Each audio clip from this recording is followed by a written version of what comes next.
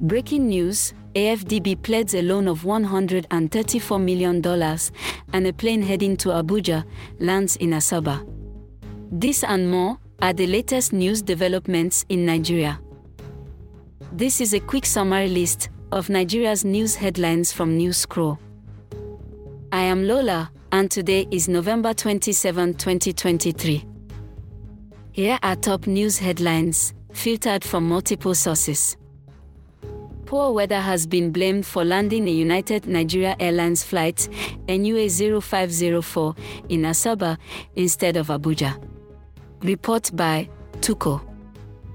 Number 2, a member representing Kiru constituency, Kano, in the House of Representatives, Abdulmumin Jibrin, has said that the new Nigeria People's Party, NNPP, is open to an alliance with the All Progressives Congress, APC.